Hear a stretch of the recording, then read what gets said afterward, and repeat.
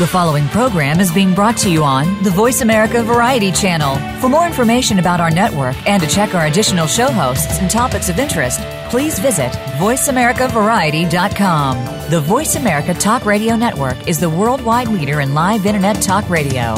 Visit voiceamerica.com. The views and ideas expressed on the following program are strictly those of the host or guests and do not necessarily reflect the views and ideas held by the Voice America Talk Radio Network, its staff, and management. The following program is for informational and educational purposes only. This program does not replace medical, mental health, or psychological diagnosis and treatment prescribed by your personal physician, psychologist, therapist, or other healthcare provider. Please consult your provider for diagnosis and care before beginning or changing any program or idea discussed.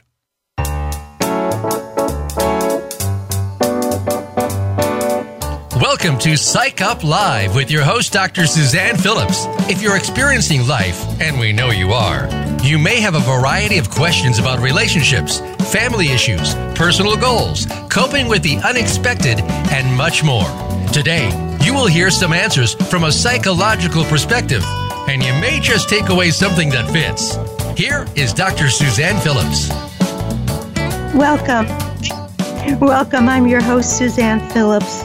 I want to thank you for joining me on Psych Up Live.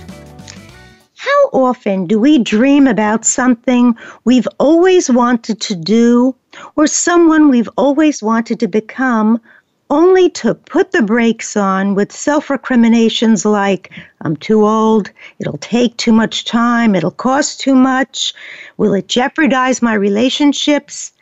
How often have we spoken about our dreams to others and remembered most clearly the voices that echoed our doubts and fears about reaching for our dream? Our guest today is someone who had the fear, heard the doubts, but kept on going. Our guest is MJ Marggraff. MJ Marggraff is the wife and mother of children, a pilot, the author of the book Finding the Wow, How Dreams Take Flight at Midlife. She's the founder of Gravity Games, which will be tested aboard the International Space Station, and presently she's a graduate student. Her goal is helping astronauts thrive on long-duration space flights. Whether you are a pilot, whether you love flying or would never board a plane, MJ's story will invite you to reach for your story. MJ Marggraff, it is my pleasure to welcome you to Psych Up Live. Suzanne, thanks for having me today. Okay, MJ, so the book is really a remarkably interesting book. I think it's inspiring, at times a little anxiety-producing. First of all, what prompted you to follow this dream in the middle of your life to decide, I think I want to take flying lessons? Well, Suzanne, I've been wanting to be a pilot ever since I was small. I'm really a dream keeper. I kept this dream for a long time, thinking of being a pilot, thinking of being an astronaut. Since I was probably 6 or 7, my room filled with these things. So it had been around for a while, but I didn't follow the dream when I was younger. Okay. So then at some point, you dared to consider. Now, you and I and everyone out there listening knows mothers are not allowed to get sick. They are not allowed to be too busy. How did you dare think you were going to actually come back and forth from that house and your whole family and take flying lessons?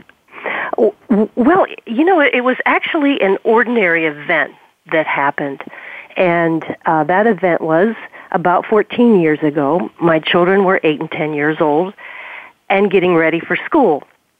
On a typical routine day, I'm packing the lunches, I'm getting ready, and then my husband says, "What are you doing today?" When I reach for my paper pen planner, the paper one that I open to, and it tells me what I do, it was gone, missing. And that's what prompted me to, first I panicked because what am I supposed to do? This is my diary. In a sense, it's my time machine. Here's what you did. Here's what you're doing. Here's what you will do. And not having it, I felt lost. So dropped the children off and then had to figure out what to do about that planner. Now, when you decided at that point, hey, maybe I'm going to make a new schedule for myself, did you think that your husband was going to go along with this?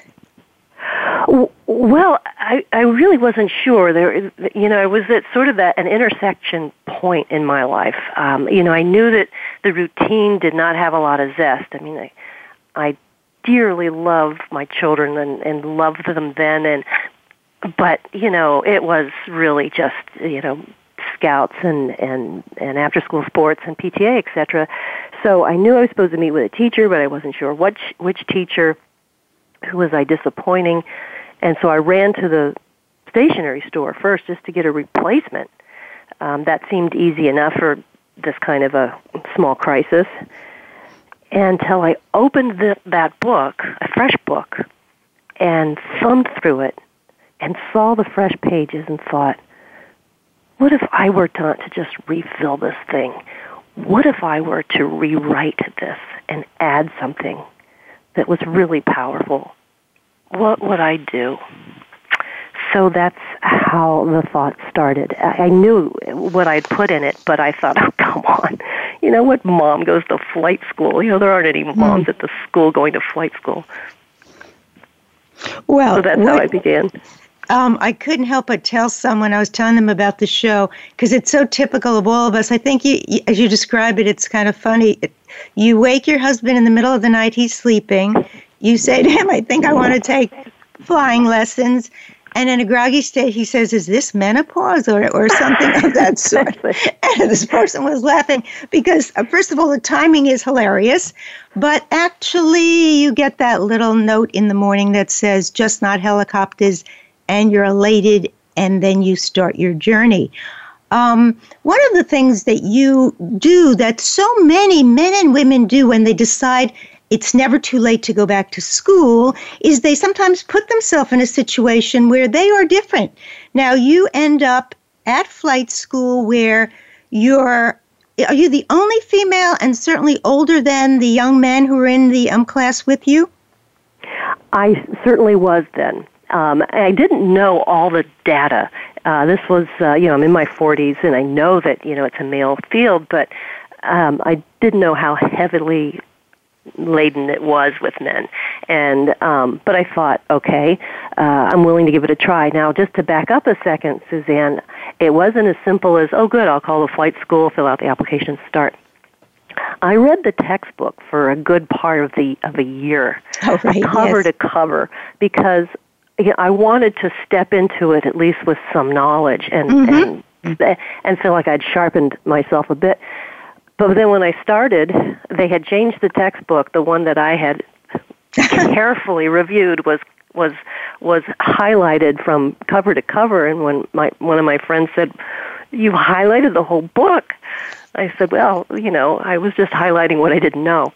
So I was truly a beginner. I stepped into the class at last because I finally got the courage to fill out the application and become a student. There were 4 of us in the class, and that's referred to as ground school when you're not flying in the air. And they were, of course, all guys, half my age. And I looked like I crashed a fraternity party. I took my seat and thought, okay, I'm definitely the minority here. I'm the outsider. Let's go. Let's see what happens next. And then you actually do the best thing of all. You begin to feed them and help them with homework.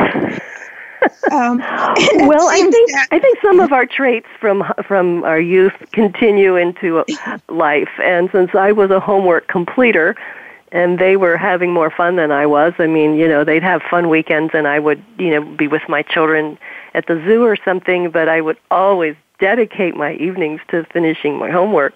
So yeah, they did. I shared my homework with them. But I also, because I have school children, I always had extra stuff to eat. You're right. I would share that with them too. It sounded precious, actually. You really found a way to kind of really bond with them. Now, I just want to go back a step too, and that is when people think about doing this, I know for one, when I'm working with someone who's going to take a step toward a new chapter, we always talk about networks of support. Mm-hmm. Now, you had a very powerful network of support. I wonder if you could speak about that a little bit, those friends of yours. Yes, when I started to learn to fly, and even considered it, I had some very close friends, and then I had some people that I knew at school. And I remember when I dropped off the children one day, we were chatting, and someone said, well, what's new? And I said, well, actually, something very new. I'm thinking of learning something that I've always wanted to learn. I think I'm going to learn to fly. And that group said, that's the most ridiculous thing we've ever heard. How crazy can you be? You have children. That's pretty scary. And when I explained it to my family, collectively, after the night that I talked to my husband, they said, well, you'd be crazy not to try this, Mom. So I wasn't sure in weighing the balance of the two, which was trying to give me better advice. But nevertheless, I proceeded with it. And I had very close friends, and the group that I was with at the time were loyal and going through their own 40-something changes, and we called ourselves the Chicks in Charge. Not because we knew exactly what we were in charge of, but we thought that if it started with us, it had a better chance of happening. What I like about the storyline, it's of course real, that goes through the book is that as you are trying to integrate all this material and dealing with everything about flight school, much less your family, it really shows that in midlife, friends are supporting each other in different places. I mean, there's illness, there's marital problems in your friends, and everybody, though, when they need each other, steps out of their own kind of context and really backs each other up. And you really think about the power of, it doesn't have to be a big group, but groups really do foster, support and courage during the most unexpected times. Talking about unexpected times, MJ, what was the unexpected challenges that along the way gave you pause to think, what, am I crazy? Or, oh, this is outrageous. Well, I think the first thing I had to face, and I did share it with my friends, the Chicks in Charge group, and they were critical as a support group. Not that either of them were pilots or had any intention, but they had challenges. As you mentioned, one was thrust upon her with a life-threatening illness, and the other was doubting whether or not she was in the right relationship. And I wanted to claim a one pilot's license was my goal, and yet that goal, and even the other two agreed, it was filled with fear. It was the fear that internal fear, now specific to flying. Should I be doing this? It was guilt, really. Like, this could be powerful. Is this okay? At my age, aren't I supposed to be done with this? In fact, can I do this? Will I succeed? And then the fear that, well, if I do succeed, I'm going to have to be in an airplane by myself for several hours, many tens of several hours prior to the exam.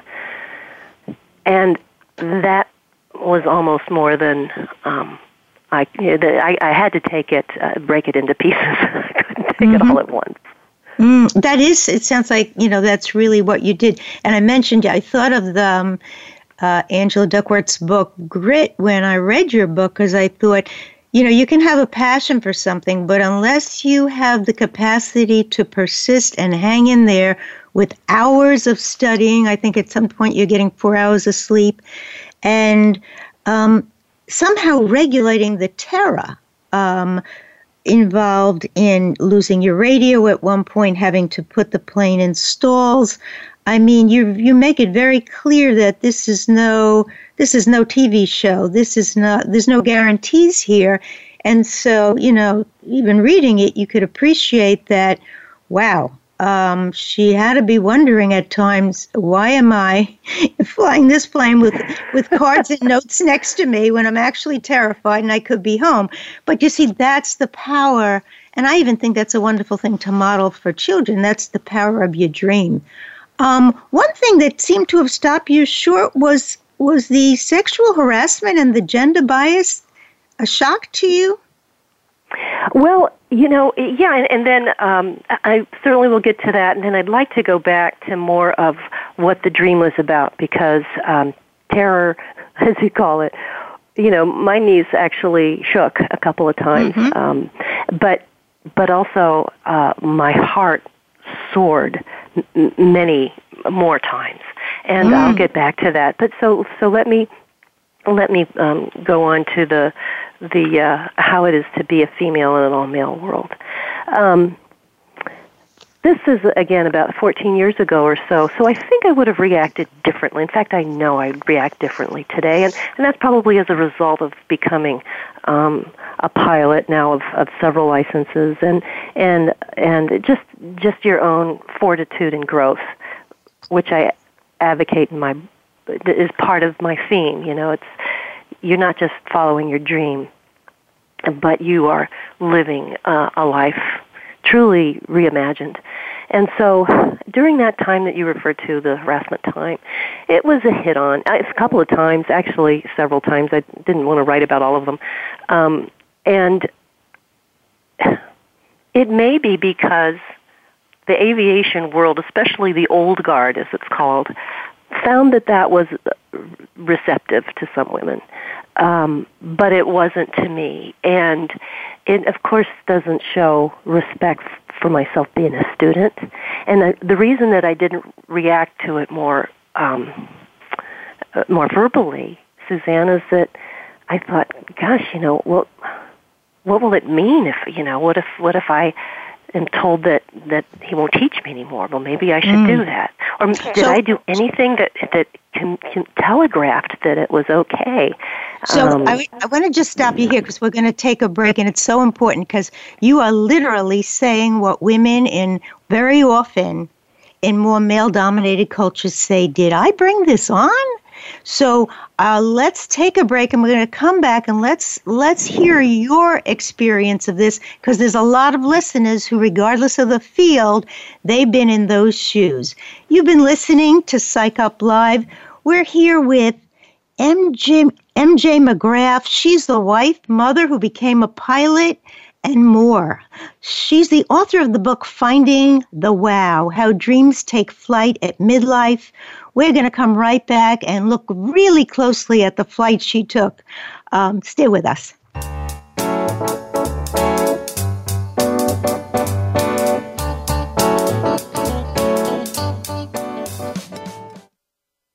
Streaming live, the leader in Internet Talk Radio, VoiceAmerica.com. Are you finding your frequency?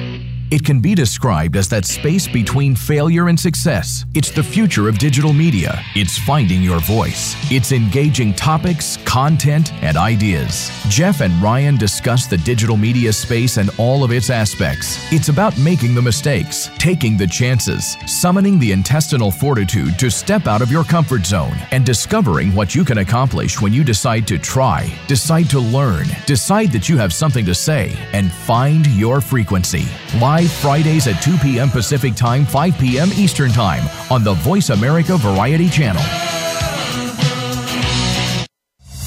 Hoarding has become a tremendous issue worldwide, not just for those who hoard, but for the people who love and care about them. On Take Back Your Life, When Your Things Are Taking Over, host Elaine Birchall helps you to understand and get unstuck from the clutter in your life, no matter how severe. Our program brings you practical strategies to help you get started and maintain your goals. Listen live every Wednesday at 10 a.m. Pacific Time, 1 p.m. Eastern Time on the Voice America Variety Channel. What makes a great leader? Most have a vision, one that starts beyond the resources available and continues from that point into developing a solid plan, organization, and company. Leadership issues are discussed each week on Voltcast, Illuminating Leadership with host Jeff Smith. Jeff has years of experience as a leader and executive coach, and his guests will bring you information that can help a team of any size. Listen every Tuesday at 1 p.m. Eastern Time, 10 a.m. Pacific on Voice America Variety. Follow us on Twitter at VoiceAmericaTRN. Get the lowdown on guests, new shows, and your favorites. That's VoiceAmericaTRN.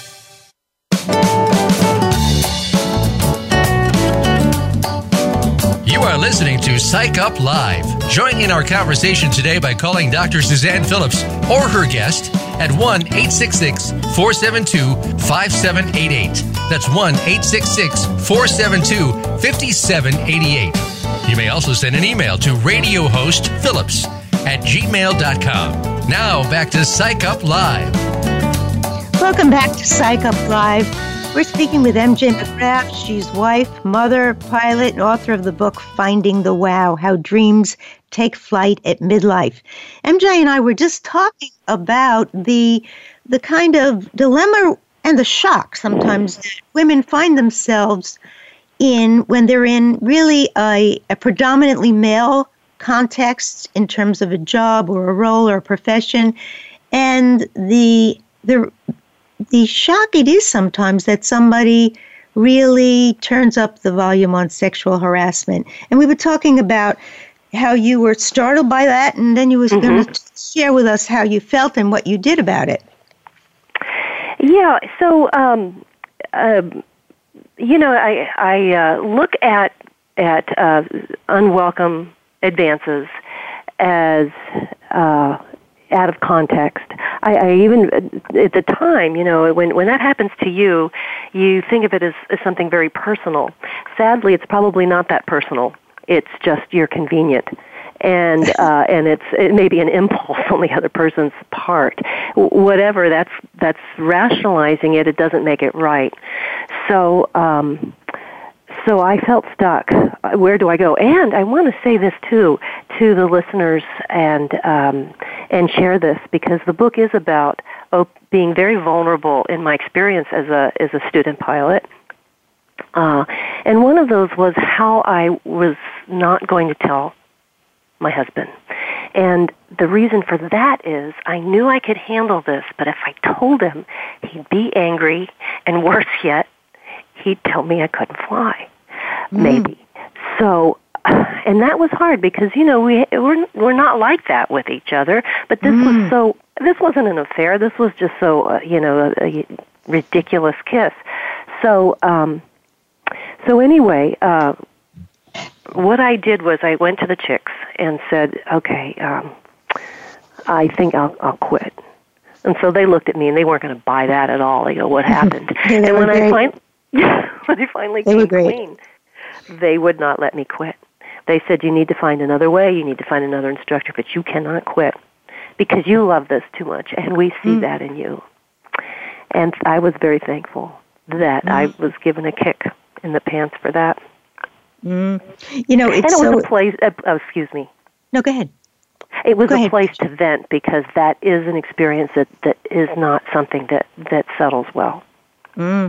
It models that really sometimes just having someone to share it with and hear it and bear witness to it gives you some power. Do you ever tell your husband? I'm trying to remember. I can't remember. Do you ever tell him what happened? Yes, I finally did, and he knew who it was, and I told him, just leave it. Thankfully, he did that.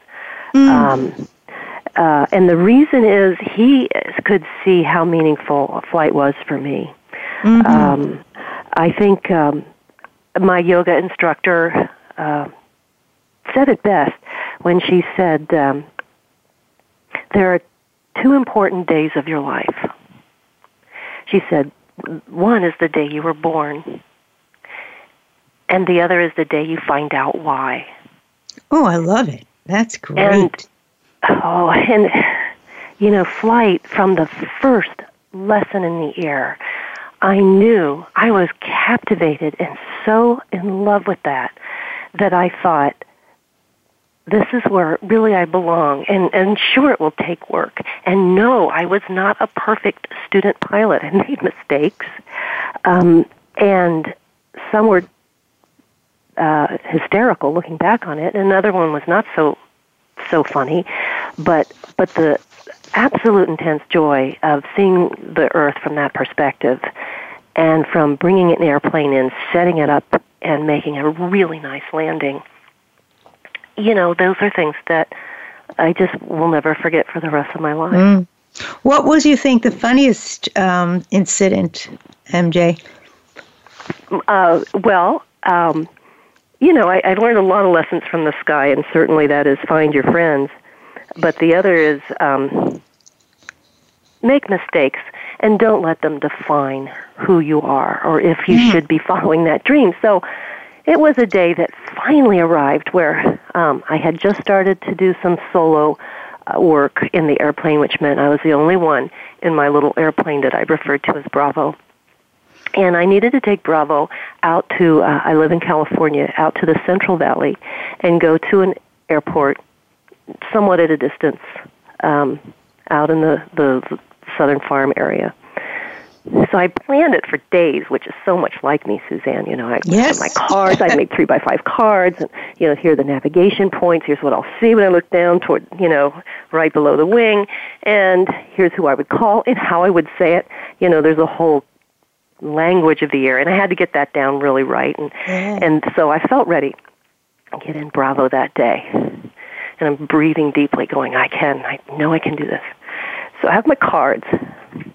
And I'd practice them in my head. Now, this is before a lot of online stuff, which is so helpful to learn from. So, everything was books and papers.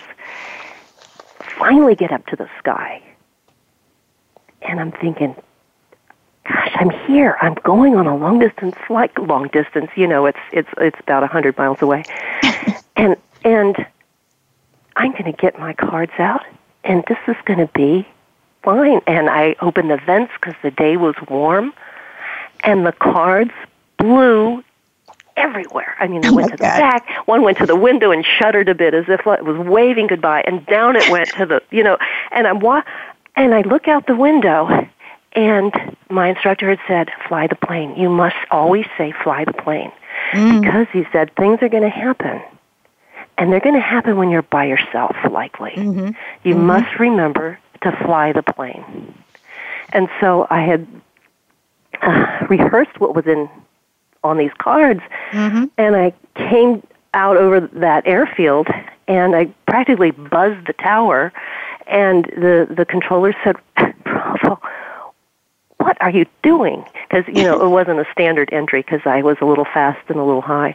And I said, I'm preparing to land. He said, well, how are you doing that? So anyway, I did make the landing, Suzanne. It wasn't, my finest moment at all, but I did manage to bring it down. As you did each time. But that was, for someone who highlighted their books and wrote cards on everything, I could appreciate both the horror and the hilarity of, well, there go the cards. But you brought it down.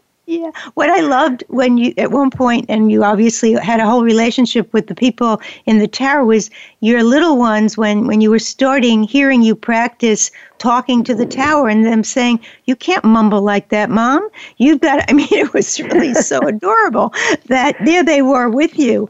But you had a few certainly scary moments. What would you say to people? You're in the storm. You at one point you don't have a radio, and then you're worried about taking your final test. So you really epitomize for us someone who's doing something that's really out of everybody's range. Really. How did you regulate your anxiety? How did you get back in that plane all the time? Well, excuse me, I think that, again, in the moment, I'm pulling out everything I could possibly remember. I think so that the listeners can refer to it, there was a time when I didn't expect the fog to come in as fast as it did. And it started to, like like a claw of gray fingers come right into the area where I was supposed to land. And it was also a day that I didn't have enough fuel that I should have had when I left. So there were some mistakes made in the front end, and mistakes can domino. And if it dominoes in the wrong direction, you're adding up the negatives pretty quickly. So I got out of that by remembering what it is I had learned. And it made me reflect after that what really makes us afraid is that we will be faced with a bad outcome, that we project a bad outcome, if you will, and, that this is going to happen again, and it's going to take my life, and I'm going to be done. And I thought, well, wait, I made mistakes, and mistakes are fixable the next time. And what is fear but maybe something I hadn't learned yet?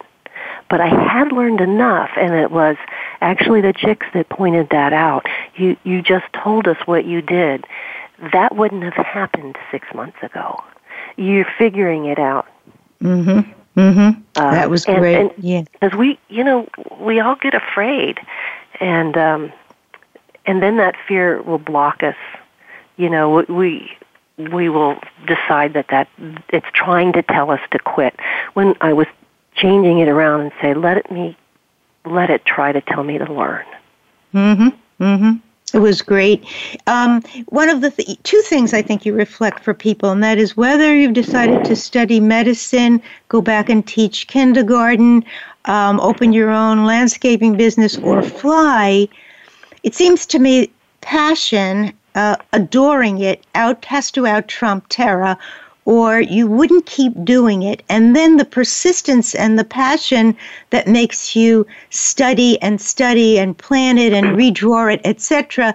As your friend said, and as they would keep saying, people say to people who are competitive runners, just run your own race. You know how to run, or go in there and take the test because you studied.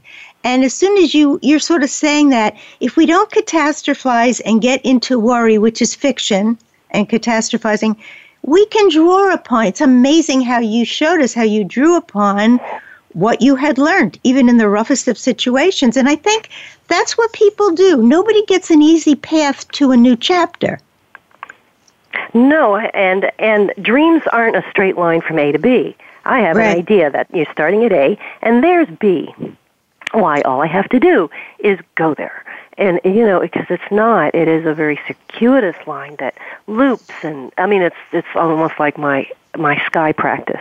You're going to need to learn to stall the airplane and show how you get out of it, because those are fatal maneuvers if done improperly. And they usually are done at the ground too low to recover well. So don't get into them. Here's how they feel, and here's how you get out. I thought there was just never going to be a way I was going to be able to do this on my own, until I stopped and said, wait, other people are doing it. What did they learn? Because for me, my courage came from the learning, not from just telling myself that I was brave. I don't think that I'm inordinately brave. No, I just think that I'm just inordinately persistent. Well, when you read about special forces, there's the difference between blind optimism and realistic optimism. If you haven't really ever learned to do stalls, saying I'm going to do this is just not going to cut it. So the training is what gives people the realistic optimism, whatever the particular, feat is. It's not like just jumping off a mountain because you want the thrill of it. There's real training that underscored everything you did. Now we're fast forwarding, I think 12 or 14 years.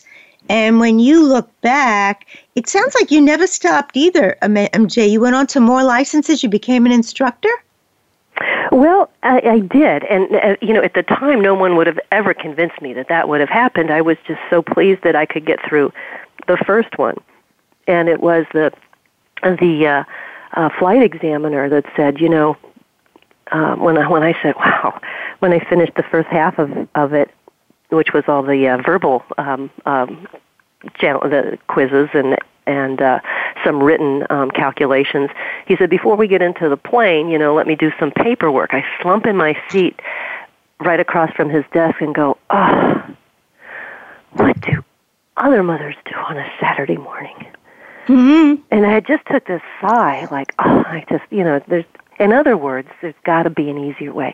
And he slapped his hands on the desk, and he said, and he reminded me of Ed Asner anyway. We were like married Tyler Moore and Ed Asner anyhow. And he said, I want to tell you this. Nothing good comes easy. You got gumption.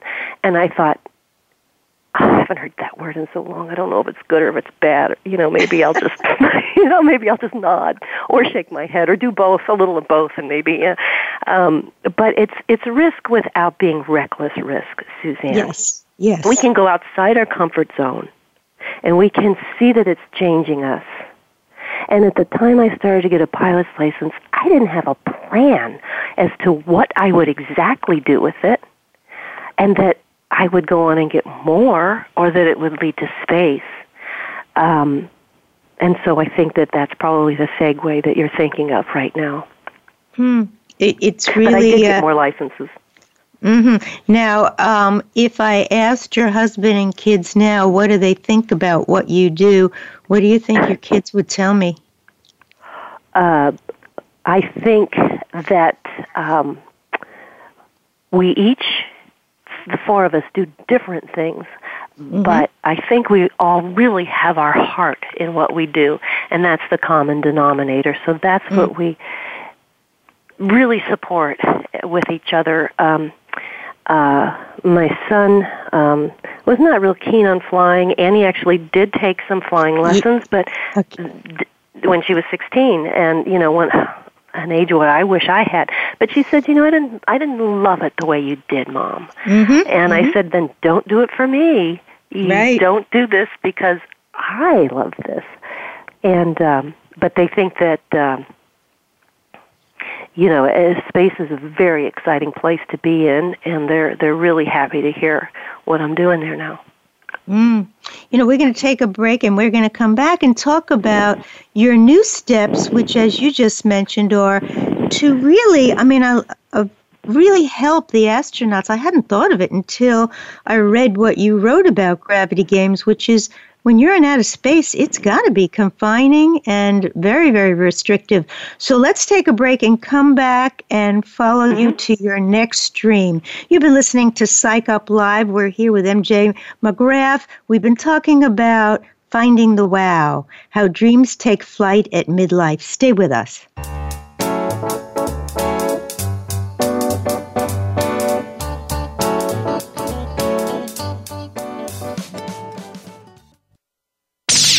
The Internet's #1 talk station. #1 talk station. VoiceAmerica.com. Are you or someone you know interested in attending college? With both college tuition and college enrollment up 60% since 2002, there is a lot of competition, and careful planning needs to be a part of the process. Tune in to Getting In, a college coach conversation, hosted by Elizabeth Heaton and featuring a team of college coach experts. We'll bring you the tips, techniques, and know-how to navigate the road to college and do so the smart way.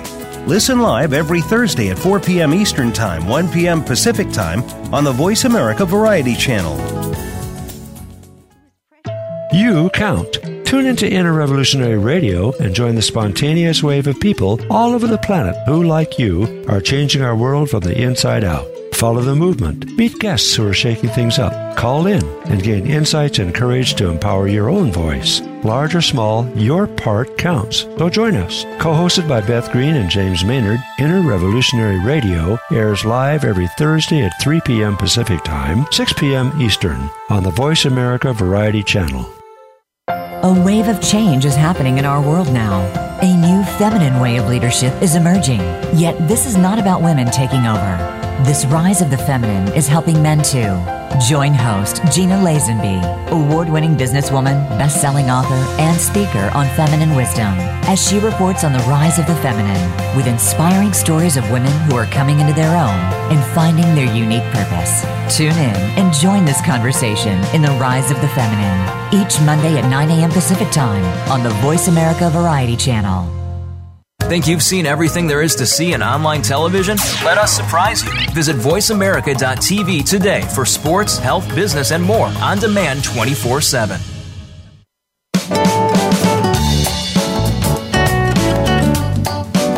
You are listening to Psych Up Live. Join in our conversation today by calling Dr. Suzanne Phillips or her guest at 1-866-472-5788. That's 1-866-472-5788.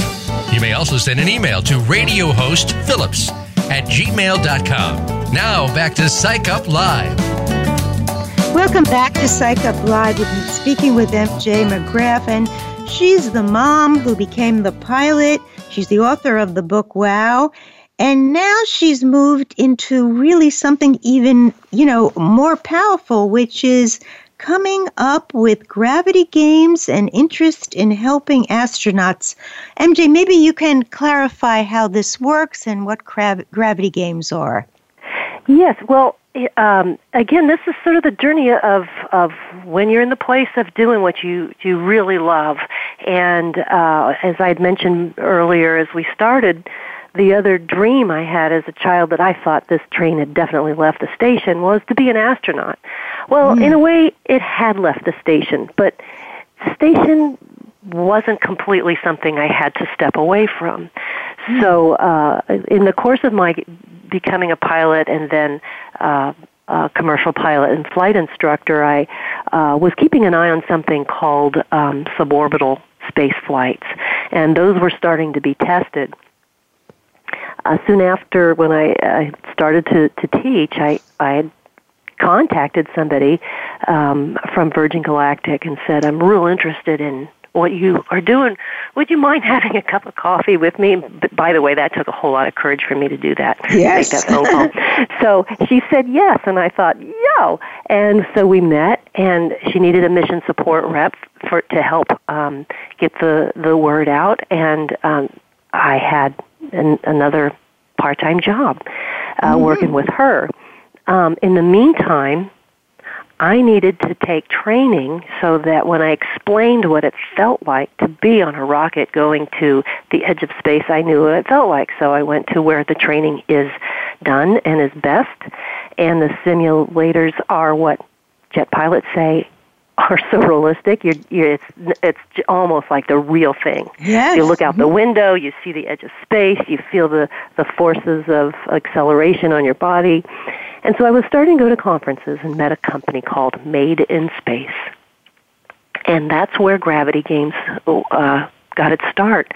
What they were looking for was a way to explain to the communities and to students how things are made in space. In other words, what we'll need in the future will be made out there. They can't be made here and taken out there.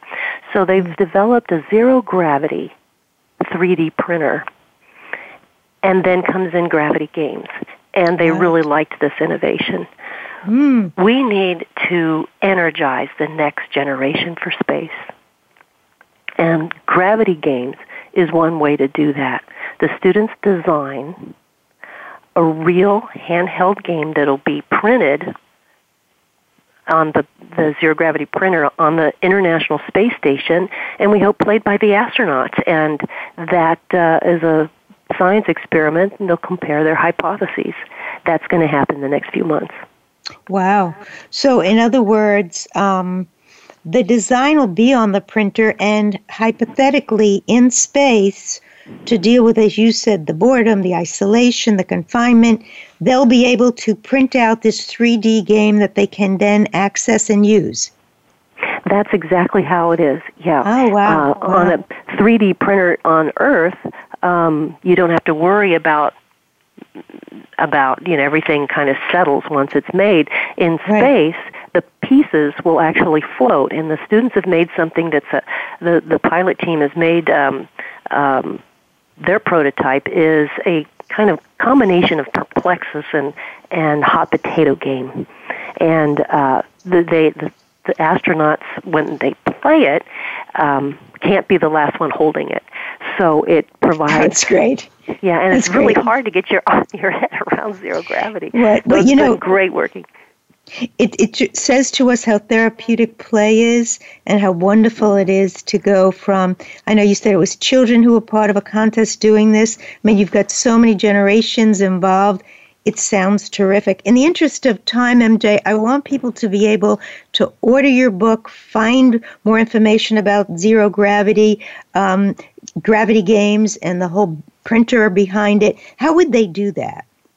Well, for listeners that would like more information about gravity games and my book, Finding the Wow, go to my website, and that's mjmarggraff.com, www.mjmarggraff.com, and you can do that. You get the book from Amazon, and thanks for letting me mention that.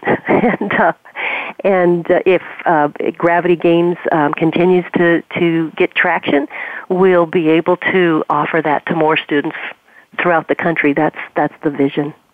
Mm-hmm. And more will participate in the vision.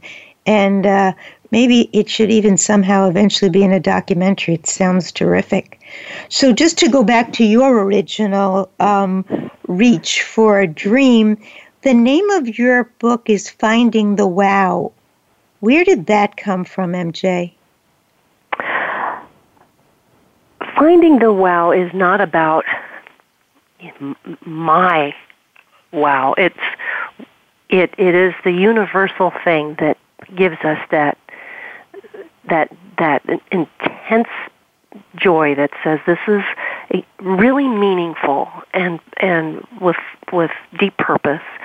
And I again, like the license itself, it wasn't something I thought I would write when I started to fly.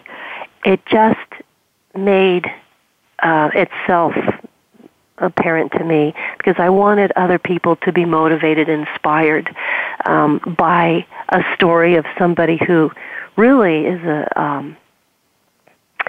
an ordinary person that happened to take a step into a very extraordinary place and found that this is not just about flying. It's about finding more about who you are, and the airplane helped to convey that to me. So whatever your airplane is, you need to fly it, and it's never too late to follow your dream. And you, as you share, and readers will find in the book, your two friends, the other chicks in charge, they really also follow dreams which are completely different from yours. Something they reach for something, and I think readers will find that from art to to all kinds of things, everybody gets their wow in a different kind of way. That's right. I mean, you even mentioned in the break, I asked you about your children and flying, and they appreciated you were passionate about this, but that's not what either of them found completely passionate. But they were very patient with you. It sounded like it's great. It's great when kids are patient with us because somehow I think out of the corner of their eye, they don't mind if we're doing something that makes us happy. And that doesn't really take from them. And you were running back to emergency rooms, all kinds of things as a mom and taking care of your kids.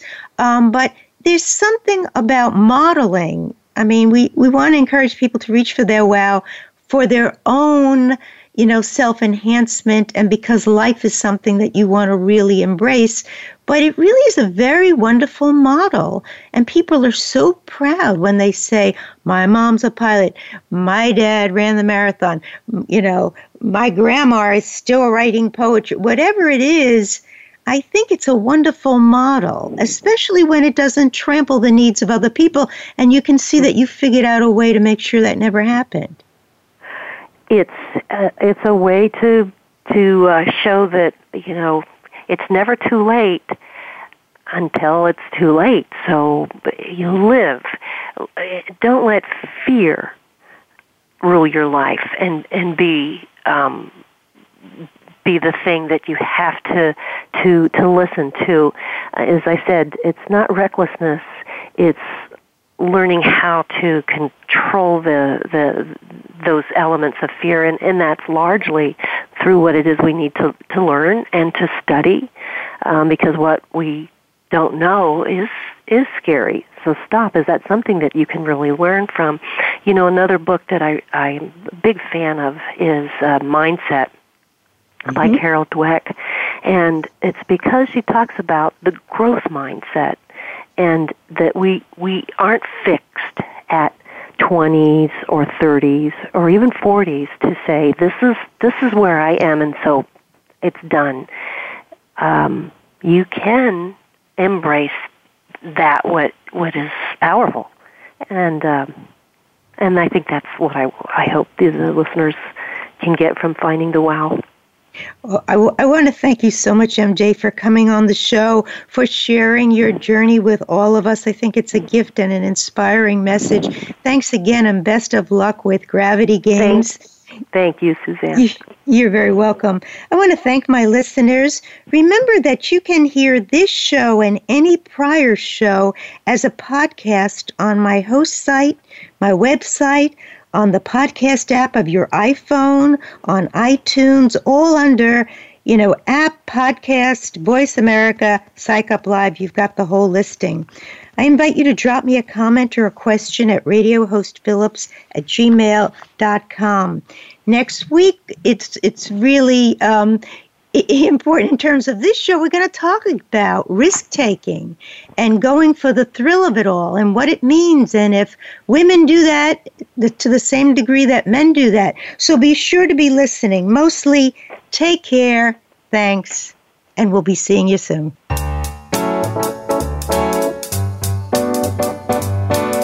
Thank you for tuning in to Psych Up Live. Please join Dr. Suzanne Phillips for another edition of our programming next Thursday at 11 a.m. Pacific Time, 2 p.m. Eastern Time on the Voice America Variety Channel. We'll talk more next week.